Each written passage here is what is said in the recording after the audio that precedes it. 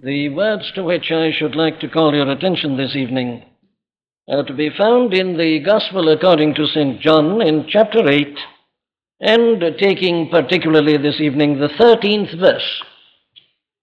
The 13th verse in the 8th chapter of the Gospel according to St. John. The Pharisees therefore said unto him, Thou bearest record of thyself. Thy record is not true. Now that is the introduction to what follows, as you observed from the reading in the remaining verses almost of this entire chapter, to the very last verse in which we read, Then took they up stones to cast at him.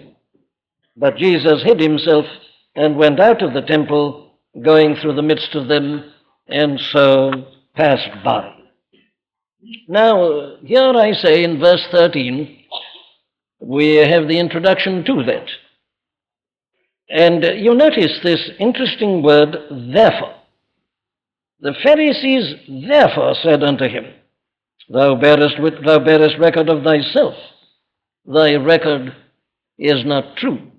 Now, the word therefore reminds us that that was the reaction of these Pharisees and others to what our Lord had just been saying.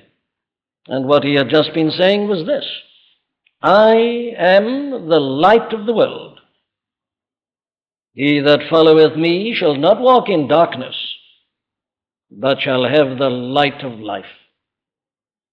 That glorious statement that we've been considering together so many Sunday evenings, this perfect summary of the gospel, this astonishing pronouncement in which our Lord makes these supreme claims for himself and indicates in such a wonderful manner the blessings that flow to all who believe on him and who give themselves to him and who follow him. Never was a more magnificent statement made in the world. Never was anything said to mankind more directly to meet their ultimate needs and problems. You can't imagine anything beyond this. In the darkness of this world, with all its consequent problems and hopelessness and despair, here comes one who says that not only has he light, but he is the light, and that nobody need remain any longer in a state of misery or unhappiness or uncertainty. They have but to believe on him and follow him, and they'll find that they're new men and women in a new world, still the same materially, but new to them. Everything transformed, old things passed away, all things become new. Here is one who tells us that God has sent him, and sent him to seek and to save that which was lost. Now, that's his statement, you remember? He hasn't come to judge, he says that specifically. He says, I judge no man. He's already told them earlier on that God had not sent him into the world to judge the world, but that the world through him might be saved. He's not denouncing them, he's offering them salvation. He's offering them the greatest boon and blessing conceivable. There's nothing beyond this, I say. And yet this is what we read. The Pharisees therefore said unto him.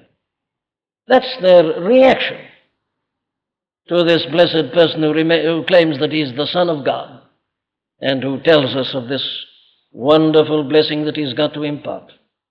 Here's their reaction. Here is their response to it.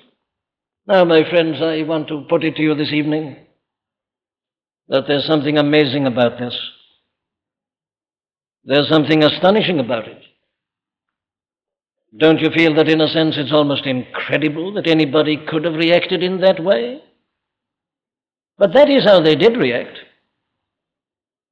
And the remainder of the chapter, as I say, goes on to show their variations on this one great general reaction, leading at the end to their taking up stones to throw at him, leading later on to their conspiring all of them together to get rid of him, to murder him, to trump up a false charge against him, anything to get rid of him, to get him out of sight.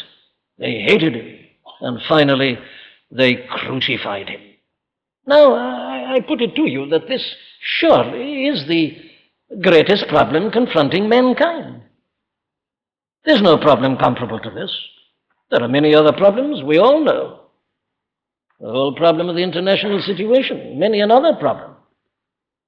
But you know, not one of those problems is as difficult to understand as this. This is the problem of problems. He came unto his own, and his own received him not. He came into a world that was looking for deliverance. He offered it them, they rejected him with scorn and crucified him. Well, unfortunately, we are not engaged in some kind of antiquarian or historical study and survey this evening. I'm calling your attention to this because, alas, unfortunately, the same thing is still taking place. The world is still a place of darkness as it was in his time. You know, nearly 2,000 years have passed since this.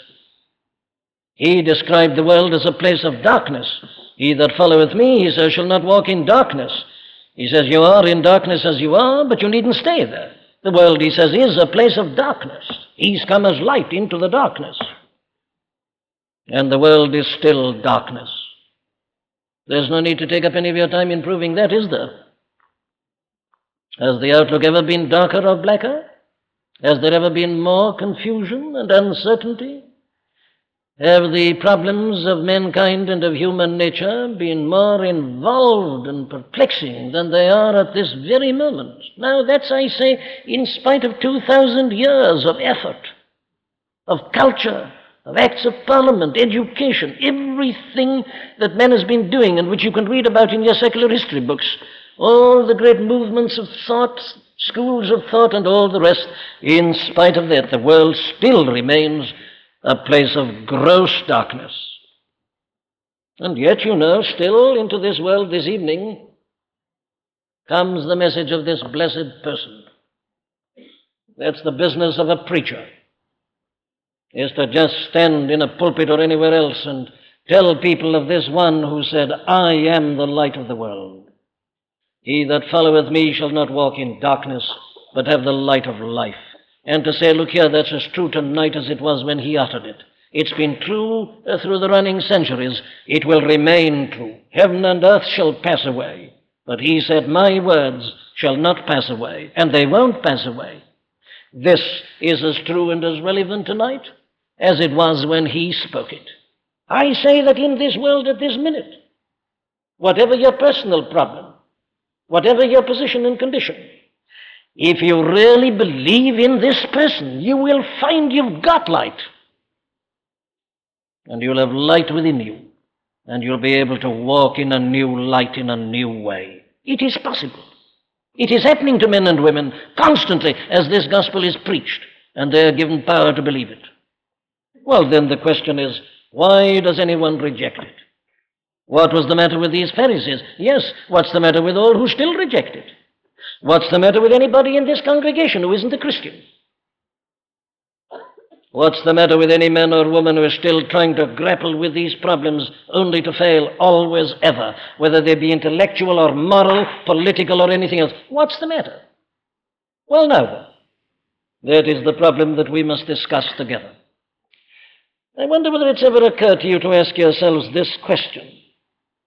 Why are all these details given to us in these Gospels about all these wranglings and disputations between the Pharisees and scribes and Herodians and Sadducees on the one hand and our blessed Lord on the other? Haven't you sometimes, as you've read these various Gospels, felt rather impatient at it all and say, why do we have to bother about all this? What's it matter to us what the Pharisees said or didn't say? Why can't we have just his own positive message? That's what we want. Why are we given all this? And especially in this gospel according to St. John, whom people call the apostle of love. There's more here about these arguments and disputations with the Pharisees and scribes than there is anywhere else. What's the value of it all? What's the point of it all? Have you ever thought of that? Well, now, there's only one answer to that question. You know, all this is given to us by the grace and by the kindness of God. What for? Well, of course, primarily that we may see him. Because as he answers these questions, he is showing himself, he is revealing himself. Never was a question put to him but that he used it somehow to give further light about himself and his great and gracious purpose in the world. But you know, that isn't the only purpose served by these records. There is another one. And it's here, I think, we see the kindness and the compassion and the consideration of God. I believe he called and caused these writers to write these things in detail and to give us all this account of the disputations in order that we might see ourselves. In order that we might see ourselves objectively. It's a great help, that. An illustration is useful, isn't it? Wonderful. That's why people use them. And here, you see, we are able to look on in an objective manner. Now, the classical argument about all this, of course, is that famous story that's told us in the Old Testament scriptures about David. David, you remember, had done a terrible thing. He'd seen another man's wife and he'd liked her. Said, I'd like to have her. And he sent for her and committed adultery with her. He wanted her altogether. So there was the problem of what about her husband? And so governed by lust was David that he contrived the murder of the husband. Terrible thing to do. Adultery and murder. But David couldn't see the enormity of what he'd done. He seemed very pleased about it all. And you remember what God did? He called his servant, the prophet Nathan, and sent him to David. And Nathan didn't go to David, and charge him with the thing directly and positively. Nathan did a very clever thing.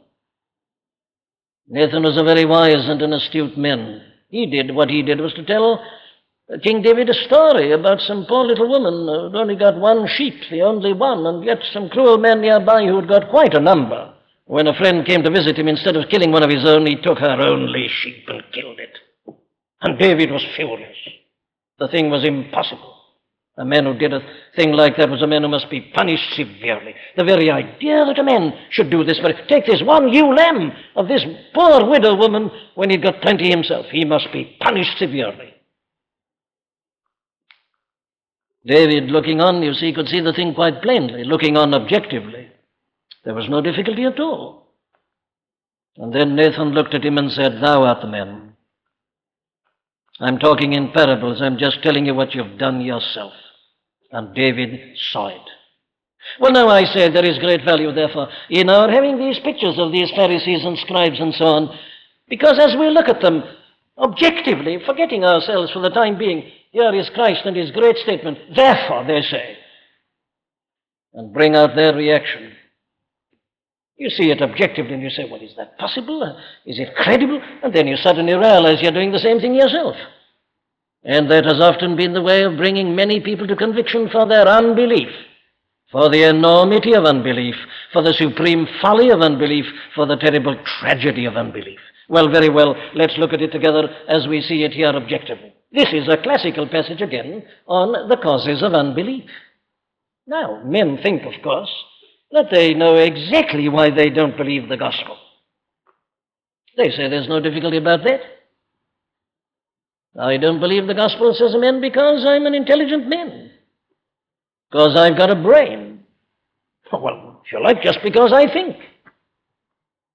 I'm not governed by my emotions and feelings. I'm a man who thinks. I use my reason, my understanding.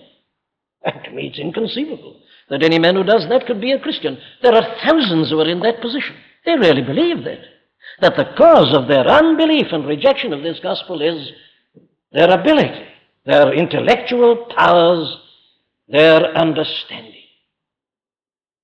There are others who say it's a matter of knowledge. They are prepared to grant that, well, you couldn't very well blame people for believing this kind of thing until the present century. Because, after all, people were comparatively ignorant then. We've made such gigantic strides in the last 50 years, 60 years, and especially in the realm of science. Of course, we know things now that have changed everything, and, well, therefore they say, had I been alive 100 years ago, no doubt I'd have believed your gospel, but in the light of what I know, just impossible. There are many who think that. And there are many others with many other explanations, psychology, and all these various other things. And in other words, we can sum it up by saying this, that they feel that in many ways this is just a matter of opinion. Why should you expect everybody to believe your gospel, they say? There are differences of opinion in every realm. People differ politically. They differ in their view of art. They differ in what they like in music. There are all sorts of differences. We're not all the same. And we've got our differing points of view. Why should you suddenly claim that this is meant to be universal, that everybody should believe this? Why not say, well, one may and one may not? Well, there's no need to quarrel about it. A man's got the religious complex, well, he'll believe it. If he hasn't, he won't. And then, according to his ability and his knowledge and so on. So the whole thing is easily explained. Now, men believe that there they have a satisfactory explanation for unbelief.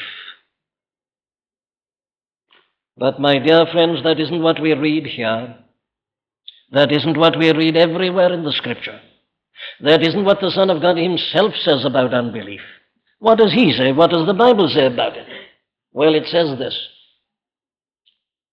that the seat and the cause of unbelief are much deeper down in human nature. That it is indeed the deepest and the profoundest thing in men. Unbelief, according to this book, according to this blessed person, is really something that is the result of man's original rebellion against God. It's the deepest thing of all. It's not merely intellect. It's not merely heart condition. It isn't merely a matter of the will. It isn't a matter of surroundings or of circumstances. No, says the Bible. The fact that this is the 20th century is completely irrelevant, because there were unbelievers 100 years ago. There were unbelievers 1,000 years ago. There were unbelievers 2,000 years ago. There were unbelievers even before that. There have been unbelievers ever since men rebelled and fell from God. Now, that is the astounding thing that the modern man doesn't seem to grasp.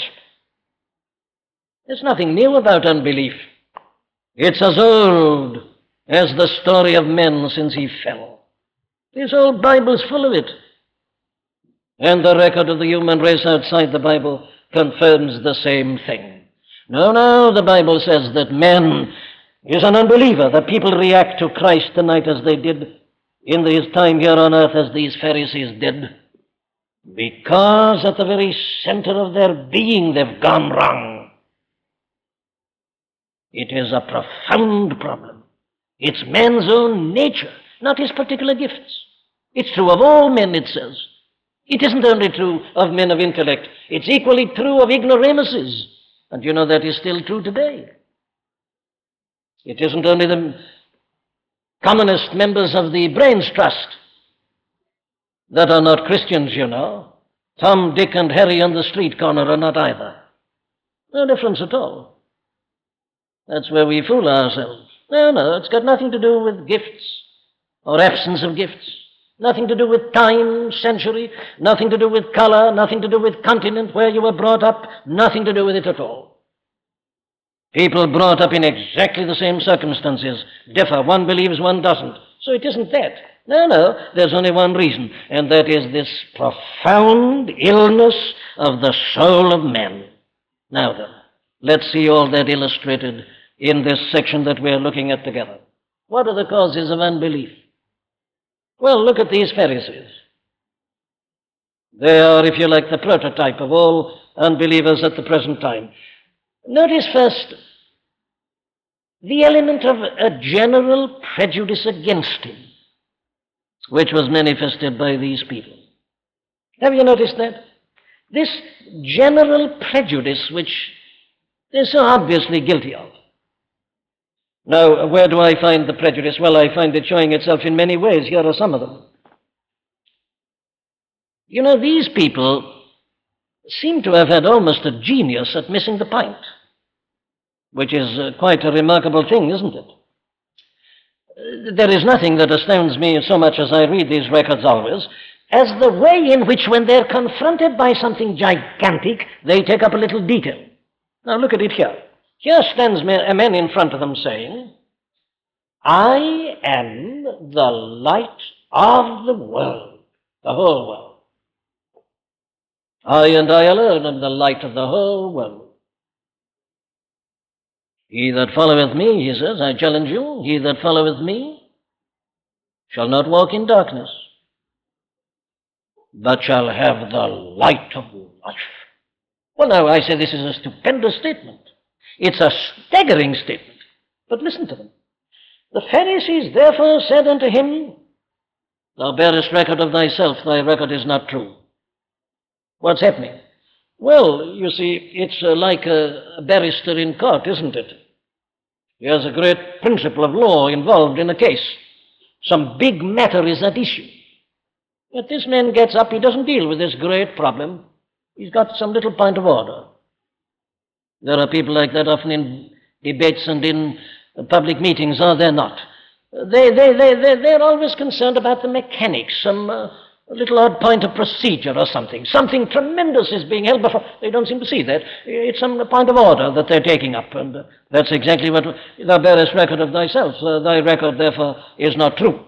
It was a part of their law to say that everything should be substantiated. There should be two witnesses before a thing was credible and should be believed. They say, you're speaking yourself, you've got no witness.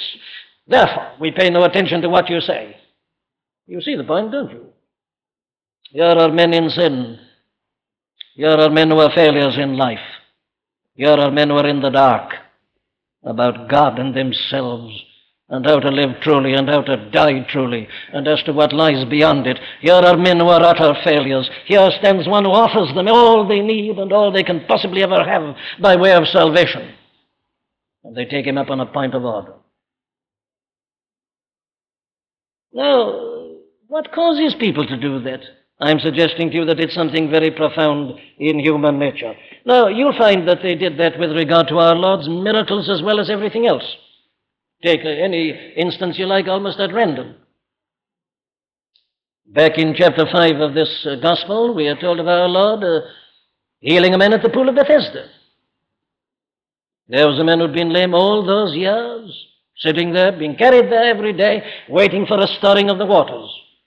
But alas, poor fellow, somebody else always got in first, and he remained unhealed. Our Lord comes along and says to him, Wouldest thou be made whole?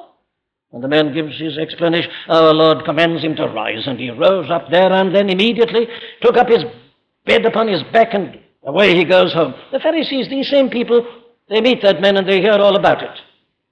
Now, what's their reaction to a stupendous thing like that? Everybody knew the man. They knew exactly this extraordinary thing that had happened. What's their reaction? Well, you see, their reaction was this. This had been done on a Sunday. And was it right to do things like this on Sunday? See, they don't see the miracle. They're not amazed at the stupendous thing, the big thing. A regulation has been broken. Regulations are very important. These things are most serious. You read these Gospels, and you'll find that right away through, that was their reaction. The big, the stupendous, the almighty thing that's in front of them, they don't seem to see. But they've got some little finicky point here and there, matters of rules and regulations, legalities, and they concentrate on these. They don't understand this, right, and they miss the glory and the wonder of it all. Technicalities. Missing the wood because of the trees. That is still the trouble, you know, with people who are not Christian. I know people who say that they've read the Bible. And then you ask them, well, what do you make of the Bible? And, you know, they say, I find that odd point there in Leviticus. I can't quite grasp that. And then there was that question, you see, of that man Cain. Who could he have married? And then this, whatever it was that swallowed Jonah. Well, it's all right, you laugh, but that's precisely the points that they bring up. The catch questions, you see, you can hear them in Hyde Park whenever you like, or any similar place, or wherever these things are discussed by people, and they think they're clever. Now, what's the trouble? Well, this is the same old trouble, you see. They haven't seen the big thing, but some little odd thing they can't quite understand. Some odd minutiae and details here and there. That was the whole curse of these Pharisees. Looking at little segments on the perimeter and missing the center.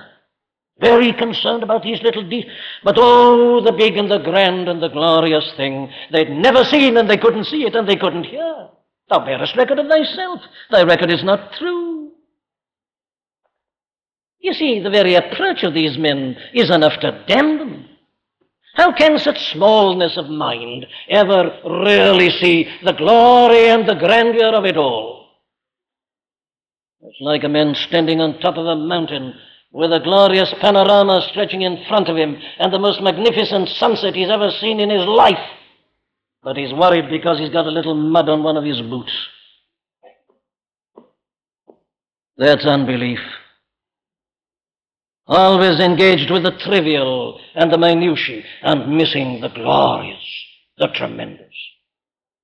But notice, in addition to that, their entirely wrong spirit which they display towards him. It's there in that kind of foolish, finicky question. But of course it is revealed in all the questions that they put to him and the very desire to question him. Wouldn't you have thought that when somebody stood before them, and especially a person like the Son of God, I don't like people who attempt to paint him. I don't like pictures of our Lord. I don't think they should be allowed even, because it's all imagination. We don't know what he looked like, and they can be misleading. But while I say that, I say this also. I know that there must have been something about him which has never been seen before in a human face. There must have been. John tells us in the prologue to this book, we beheld his glory, the glory as of the only begotten of the Father, full of grace and truth. Perhaps he was referring there to the Mount of Transfiguration and so on, I don't know, but I know this. It is inconceivable that something of the eternal glory and the divine were not there manifesting themselves somehow. These people were looking into his face, and here he is making this tremendous statement. And yet look at the way they keep on questioning him, trying to trip him and to trap him and to pull him up and to get him to contradict himself. Oh, what's the matter with these people? How can they believe while they're in that state and condition? And that is what men are still doing, trying to somehow or another show an inconsistency. They haven't seen the big thing, I say. They put their little questions. And indeed, these go further than that. Did you notice their contempt? Did you notice the spleen that often creeps into their very words? Did you notice how they turned to him and they said to him, "Who art thou?" Can't you hear it there? They ask him another question. "Where is thy Father?" It's blasphemous. He'd been saying to them, "I am one that bear witness of myself, and the Father that sent me beareth witness of me." Then said they unto him, "Where is thy Father?" You see the ridicule and the contempt that is in it all. And then later on you read the same thing. He said, you are from beneath, I am from above. You are of this world, I am not of this world. Can't you hear him saying it? I said therefore unto you that ye shall die in your sins, for if ye believe not that I am he, you shall die in your sins. Then said they unto him, "Who art thou? Who are you making yourself out to be? What are you claiming for?" The sarcasm, the contempt, the ridicule, the mocking that is implicit in the whole of their attitude towards him, in the questions they ask, and especially in the way that they ask them. Now there it is, I say. All that is indicative of nothing but a general prejudice. Who are you? Who are you making yourself out to be? What are you claiming for? The sarcasm, the contempt, the ridicule, the mocking that is implicit in the whole of their attitude towards him, in the questions they ask, and especially in the way that they ask them. Now there it is, I say. All that is indicative of nothing but a general prejudice. He never was given a chance by them. They'd judged him before he ever spoke. They'd condemned him before he'd said anything. They were determined not to believe in him, and they didn't because they were determined not to. And there are many people like that in the world today. My dear friend, your approach and your attitude is of vital importance. I can generally tell by the way people put questions to me. I can tell when a man wants to put a question to me, really just to justify his own position and to put me down and to show that Christianity is wrong. Oh, how different that is from the man who comes and asks a question because he wants help, because he'd like to know, because he's humble, because he realizes his own failure, because he's really in trouble, and he realizes his life is a failure. Oh, how differently does he put his question. This prejudice is fatal always to belief. But let me hurry to the second thing. Our Lord puts the second thing in the 15th verse. Listen to this. He says, you judge after the flesh. That's the trouble. Jesus answered and said unto them, though I bear record of myself, yet my record is true. For I know whence I came and whither I go, but you cannot tell whence I come and whither. You judge after the flesh. That's it. What does it mean? Now, this is really of central importance. It means at any rate two things. The first is this. He was stating it as an actual fact. He says, you are judging me after the flesh, by which he meant this.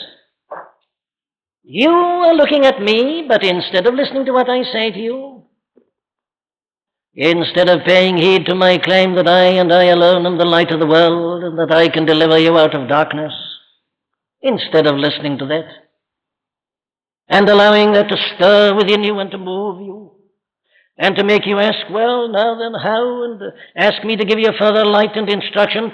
Instead of that, you're rejecting me, and you're doing so because you judge after the flesh. What you are saying is this: light of the world, and the only light of the world. To follow him, no longer to walk in darkness, but to have the light of life. And you're only Jesus of Nazareth. We know all about you. You come from Nazareth. That's your home, and no good has ever come out of Nazareth. And who are you? Well, you're just a man, and a very ordinary man at that. You're not even a Pharisee. You've got no learning. You've had no training. You're a carpenter. What do you mean by saying that you and you alone are the light of the world? The thing they said is impossible. We are looking at you. We can see it. And therefore, he says, because you judge after the flesh, you are looking at the outward representation. You are looking at the form. You're looking at the shell. You see nothing but that. You judge by outward appearance and by nothing else. And that is why you don't believe me. Now, this, of course, is basic to the whole position of this matter of belief and unbelief. The Apostle Paul, you remember, in writing to the Corinthians, he puts it like this. He says that when our Lord was in this world, the princes of this world did not know him. For, he adds, had they known him, they would not have crucified the Lord of glory. If they had known that Jesus of Nazareth was the Lord of glory, they would most certainly never have crucified him. But they didn't know that. Why didn't they know that? Well, they judged after the flesh, you see. They said, Palestine? Is it conceivable that salvation is going to come out of Palestine? If it had come from the imperial city of Rome, that would sound more like it. If it had come from Greece, if it had come from a philosopher, if it had come from some great state, we'd be ready to listen. But Palestine, Jew, and Nazareth, and a carpenter, and illiterate men, the thing they said was monstrous. This was foolishness to the Greeks. And that is why, you see, the princes of this world didn't know him. And that is why they crucified him. They looked at Jesus of Nazareth and they saw nothing but Jesus. They saw nothing but a man. They never saw the Lord of glory that was in him. They were judging after the flesh. Oh, how common this is. This is what unbelief does to us. You see, it blinds us. Let me give you an illustration from the poet. The poet describes this sort of men. A primrose by a river's brim, a yellow primrose was to him, and it was nothing more. That's all. Just a yellow primrose. Well, what's in a primrose, says this man. Practical, hard-headed man of affairs. He said, what are you getting excited about? That's only a primrose. And a yellow primrose is a yellow primrose. And there it is. No, no, says the other poet. To me, the meanest flower that blows can give thoughts that do often lie too deep for tears. What makes the difference? Oh, beauty is in the eye of the beholder. You can look at the greatest glories in nature and creation, see nothing in them. I've often said this. There are people who can look at and listen to the greatest masterpieces in music and say nothing. I always remember the man who told me that he felt Beethoven was a sick headache. And I remind you again that the man in saying that didn't tell me anything about Beethoven, but he told me a great deal about himself. He was like these Pharisees. These people saw nothing but just the human being that was before them. They sensed nothing of the glory, all that was there, as it were, shining through it all. They saw nothing in his words, except to them something which bordered on the blasphemous. Impossible. You judge after the flesh. And that's why you don't believe. But you know, it means a second thing, and I want to emphasize this. You judge after the flesh. What's he mean? Well, he means that their whole way of thinking, their whole process of thinking, was such that they couldn't possibly believe in him. You think, you reason, you understand, he said, after the flesh only. What does he mean? Well, he meant exactly what he meant when he was speaking to Nicodemus. There's the classical example, isn't it? Nicodemus comes that night and puts his question, and our Lord says, "Verily, verily, I say unto thee, except a man be born again, he cannot see the kingdom of God." Right, says Nicodemus. How can a man be born when he's old? Can he enter the second time into his mother's womb and be born? Patently impossible. Unanswerable, isn't it? It's the sort of thing that can't happen. He says, "Here am I, an old man. Are you really suggesting that I can go back again into my mother's womb and be born again?" Brilliant, isn't it? That would go down well in your debating society. That's one of those unanswerable statements, isn't it? Facts, you see, facts, scientific facts. And you can't argue with facts. How can a man be born when he's old? Rubbish. Nonsense. And then to drive it right home with just a touch of irony and sarcasm, can he enter the second time into his mother's womb and be born? Loud applause from the other side. The case of the opposition is unanswerable. Wait a minute, here's the answer. That which is born of the flesh is flesh, but that which is born of the Spirit is spirit. You're in different realms. Don't think you can ever understand that with this. The flesh can't comprehend that. This is spirit. Don't marvel. Marvel not, he says to Nicodemus. Marvel not that I said unto thee, ye must be born again. Don't marvel at it. Why? Well, you see, he says, this isn't in the realm of the flesh at all. This is entirely in the realm of the spirit, the miraculous, the divine, the supernatural. And you mustn't bring your little intellect here, Nicodemus. This is more like the wind. You hear the sound, you can't see. You don't understand it, but you see the results and the effects. Nicodemus, says our Lord, pressing him until poor Nicodemus is speechless. Art thou a master of Israel, and understandest not these things? If I have spoken unto you earthly things, and ye believe them not, how can you believe if I tell you of heavenly things? That's it. You judge after the flesh. That's still the main cause of unbelief. What does it mean? Well, it means this, you see, for me just to hurriedly divide it for you. It means that such people shut out revelation. They shut out the supernatural. Their approach is this. This is their view. They say in every realm and department of life, a man has to search for truth. How have we got these wonderful new drugs of ours? Scientific research and investigation. How have we got all the knowledge? How have we got these microphones? Has all this suddenly been revealed to somebody? Not at all. Patient research, facts collated, collected, deductions drawn, experiments tried, glimmering of truth, try it again, make a modification, and so on and on you go, seeking, searching, arriving at truth. That's the whole course of life, they say, and of history. That's how it's always happened. And they say it must be like that all through life, from beginning to end, and in connection with what you call ultimate truth. So they start out by shutting out the whole notion of revelation, which is the central claim of this book. The Bible starts, you see, by telling us, now, the moment you come here, you've got to drop that other method, because it can't work. It's true, it works on the scientific level. But when you come to deal with God, can a man by searching find out God? Of course he can't. Because God is infinite and absolute and eternal. No man hath seen God at any time. We're told that in the prologue. It's no use attempting it. It will never succeed. Men have tried throughout the centuries, but the world by wisdom knew not God, says the Apostle Paul again to those Corinthians. It can't be done. Therefore give it up at the beginning. That which is born of the flesh is flesh.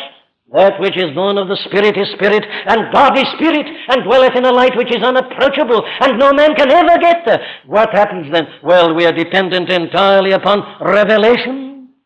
If God should be pleased to reveal himself, well, then we'll know something about him. But apart from that, we cannot. But these people reject revelation. That is what the Pharisees were doing here. Our Lord was saying, listen to me. I am the light of the world. I'm claiming this, the only light of the world. And I can give you light. But they judged after the flesh. They said, no, this is not. We don't believe this. That's what men are still doing. They dismiss the whole notion and category of revelation. They talk about seeking and searching after the truth. They talk about the great quest for ultimate reality. We're all philosophers. We are trying to arrive at it. You never will. And you've got to start here by realizing that you never can. And you've got to submit yourself, as Christ put it, except a man be converted and except ye be converted and become as little children, ye shall in no wise enter into the kingdom of God. You've got to be born again, he says, before you can ever see it, leave alone enter it. But you see, that's out today. The idea today is this, that man is supreme, and we are not going to believe anything unless it fits into our knowledge, and especially unless it fits into our scientific knowledge. The modern man, he says he will not believe anything unless it conforms to what he knows and what he has discovered. And as long as he says that, he cannot possibly believe on the Lord Jesus Christ. He cannot possibly be brought out of darkness into light. He can never be saved. He'll go on looking and seeking and searching and making a miserable failure of his life as he does so. He's got to start with revelation.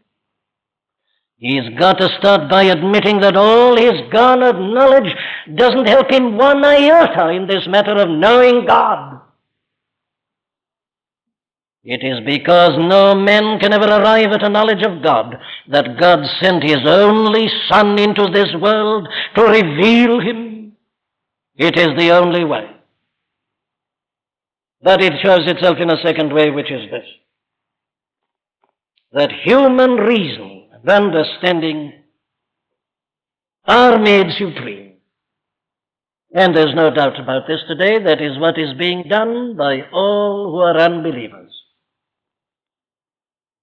Unless it's being done by many who call themselves Christians, who thereby deny the very first statement of this gospel, which is man's total inability and the absolute need of revelation from beginning to end. But that is what is being done today. Isn't this it? Human reason is the final arbiter. Human reason is the ultimate court of appeal about what? Well, about God himself. And men believe about God only what they choose to believe. They don't hesitate to say, I will not believe, I cannot believe that God is capable of anger or wrath, or that God could ever punish anybody. And because they can't believe it, they say God doesn't do it. What they're doing? Well, you see, what they're doing is this.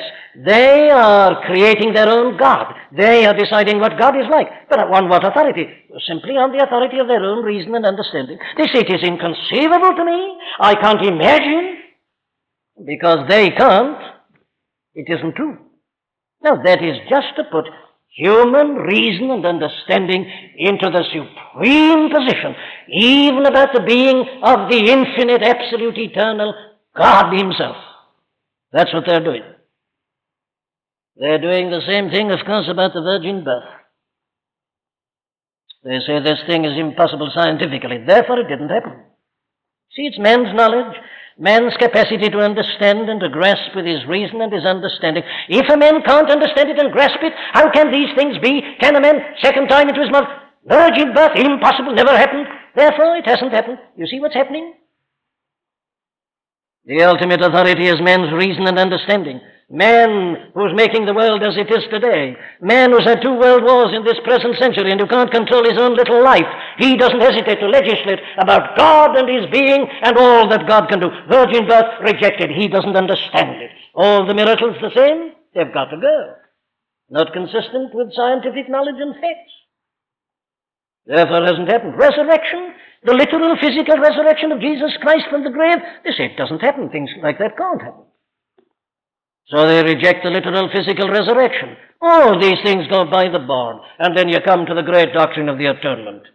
And you say, my friend, this is what you need to know. That God so loved the world, that he gave his only begotten Son, that whosoever believeth in him should not perish, but have everlasting life. Listen, my friend, though you're a sinner, and though you're helpless and hopeless, and though you have no ghost of a chance of standing before God in the judgment, and though you're going to hell, listen.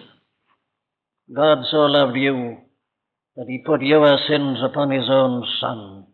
He put your guilt on him, and he suffered for it. God punished his Son for you, and he stands back and he says, I can't possibly believe it. It's immoral to me. Why, he can't, you see. His understanding, you see, he thinks his understanding can comprehend the love of God. He can't see that that's the supreme revelation of the love of God. This incredible thing that I can't. It's immoral to me. So he brings up his questions, you see, these trick questions and these objections on the grounds of logic and morality and ethics. And he rejects the most amazing thing that the world has ever been told. The Son of God himself said it, the Son of Man is not come to be ministered unto, but to minister, and to give his life a ransom for many. They say, impossible, it's wrong. One can't die for another. I wouldn't do that, so if I wouldn't, how can God? Man's the standard, man's reason, man's understanding, man's knowledge. And it is because of that that men reject Christ. Yes, he says, you judge after the flesh.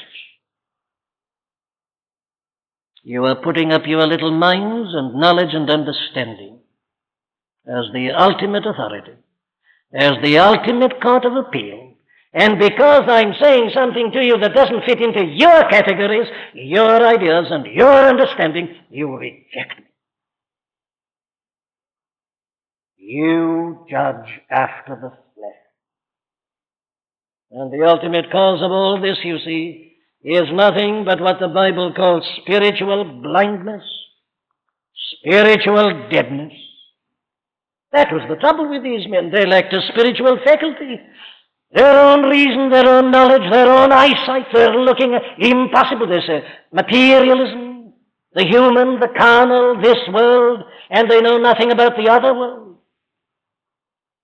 And so I say, they always miss the most glorious things that he ever said. Here he is talking to them about his Father. If he had known me, he should have known my Father also. And then they say, where is thy Father?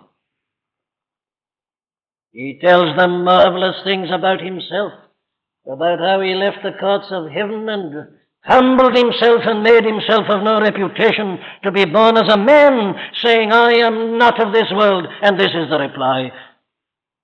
Who art thou? Cynicism, sarcasm, and scorn. And when he tells them about his death, do you remember their reaction? When he told them about his death, they said, what's he mean by this? What's he mean by saying that whither I go ye cannot come? Will he kill himself? Is he going to commit suicide?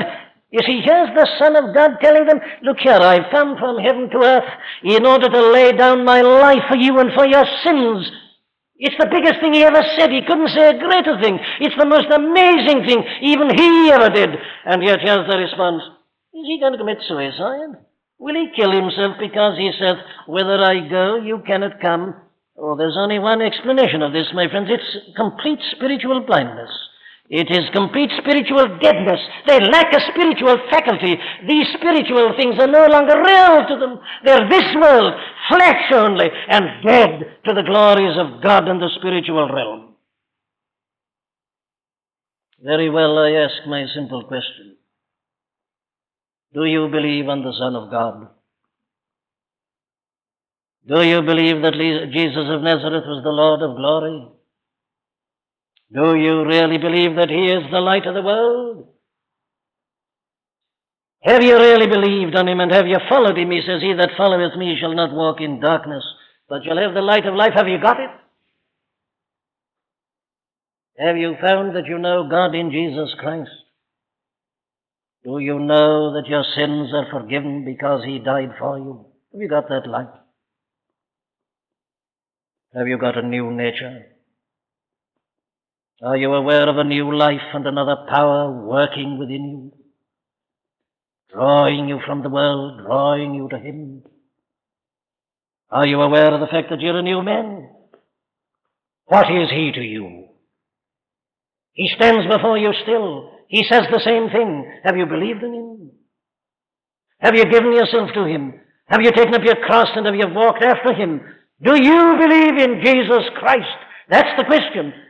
Or are you like these men? Tripped up by this, and I don't understand it. I can't explain. Is that your attitude still? Have you missed the big, the glory?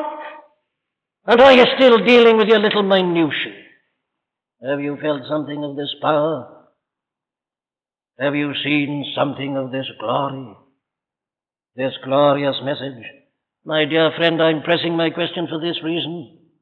There is a sense, of course, in which one can understand these people, these Pharisees. I mean this, there is no excuse for them. But at any rate, there is this much to be said for them. They rejected him before he died and before his resurrection. They were looking at him in the days of his flesh, in the days of his humiliation, in the days when he'd made himself of no reputation. There was no excuse even then, because there were others there, these disciples and others, in exactly the same position, but they believed on him. There was no excuse, but in a sense, I say, one could put up some kind of defense for them. But you can't say that any longer. Since then, he has died upon that cross. Amazing, the centurion who stood by and said, verily this was the Son of God. The resurrection has happened since. The day of Pentecost has happened since. With the shedding of the Holy Ghost, the founding of the church, the whole centuries of Christian teaching and the story of the Christian church are staring you in the face. The great revivals, all that Christianity has meant to the individual throughout the running centuries. All that is against you. And do you know, I sometimes feel that one of the things that will damn the unbeliever most of all at the bar of judgment is this: the prophecies of Jesus Christ that have since been verified. Because you remember what he said. He prophesied the destruction of Jerusalem. He told them it was going to be destroyed, that the temple was going to be flattened, and that the city of Jerusalem was going to be destroyed, and that the Jews, his own people, were going to be cast out among the nations. He prophesied that, nearly 40 years before it came to pass. They didn't believe it. They ridiculed it, but it happened. Now, I say these facts of history are important. A.D. 70 and the destruction of Jerusalem and all that has happened to the Jews ever since is an absolute verification of the teaching and the prophecy of this man who said, I am the light of the world. There it is, standing before you. The preservation of the Jews as a separate race, I believe, is a standing testimony to the same event, facing you. But let me put it like this. I believe the state of the world this very evening is one of the greatest proofs of all that Jesus Christ is the light of the world. How is this, somebody? Well, like this. He always said that this is an evil world. He has never said what the politicians and the poets and the philosophers have always said, that this world was going to get better and better. He never said it. He said the exact opposite. He said there shall be wars and rumors of wars. He said that the last days were going to be very terrible days. Confusion, earthquakes, pestilences. He said all this. Famines, troubles, people fighting one another and against. That's the picture he painted. He even said this. He said, when the Son of Man is come, shall he find the faith on the earth? He even prophesied that his own cause would have dwindled almost to nothing at the end. Far from growing and developing and getting better and better, and the church becoming greater and greater, he said the exact opposite. He painted a very dark picture of the future history of mankind, and especially just before the end. If you don't see all that being verified and fulfilled in the world as it is this evening, there's only one explanation. It is total spiritual blindness. It is sheer inability to face the facts. It is to be blinded by prejudices and preconceived notions and ideas. Have you seen him? Have you seen and known that this is the light of the world, the Son of God, the Savior, the Redeemer, the Lord? Have you believed on him? Have you gone after him? Are you walking after him? Are you beginning to see the light? And do you want more and more? If you do, God bless you. If you don't, well, again I say, look at yourself. As you see yourself depicted in these Pharisees, see the real cause and explanation of it all. See that you're spiritually dead. See that you lack a spiritual optic nerve. See that you're paralyzed in your vision. See that you need new life, new power. You need to be born again. You need the action of the Spirit of God upon you. See your appalling blindness as you look at them. And fall before God. Repent, acknowledge your darkness, your blindness. Ask him to have mercy upon you and to open your eyes. And if you do that, he will hear you. He will answer you. You will find that you've got new life. And you'll see that Christ is the Savior of the world and your own personal Savior. And you'll begin to enjoy the new life of the new man in Christ Jesus. Amen.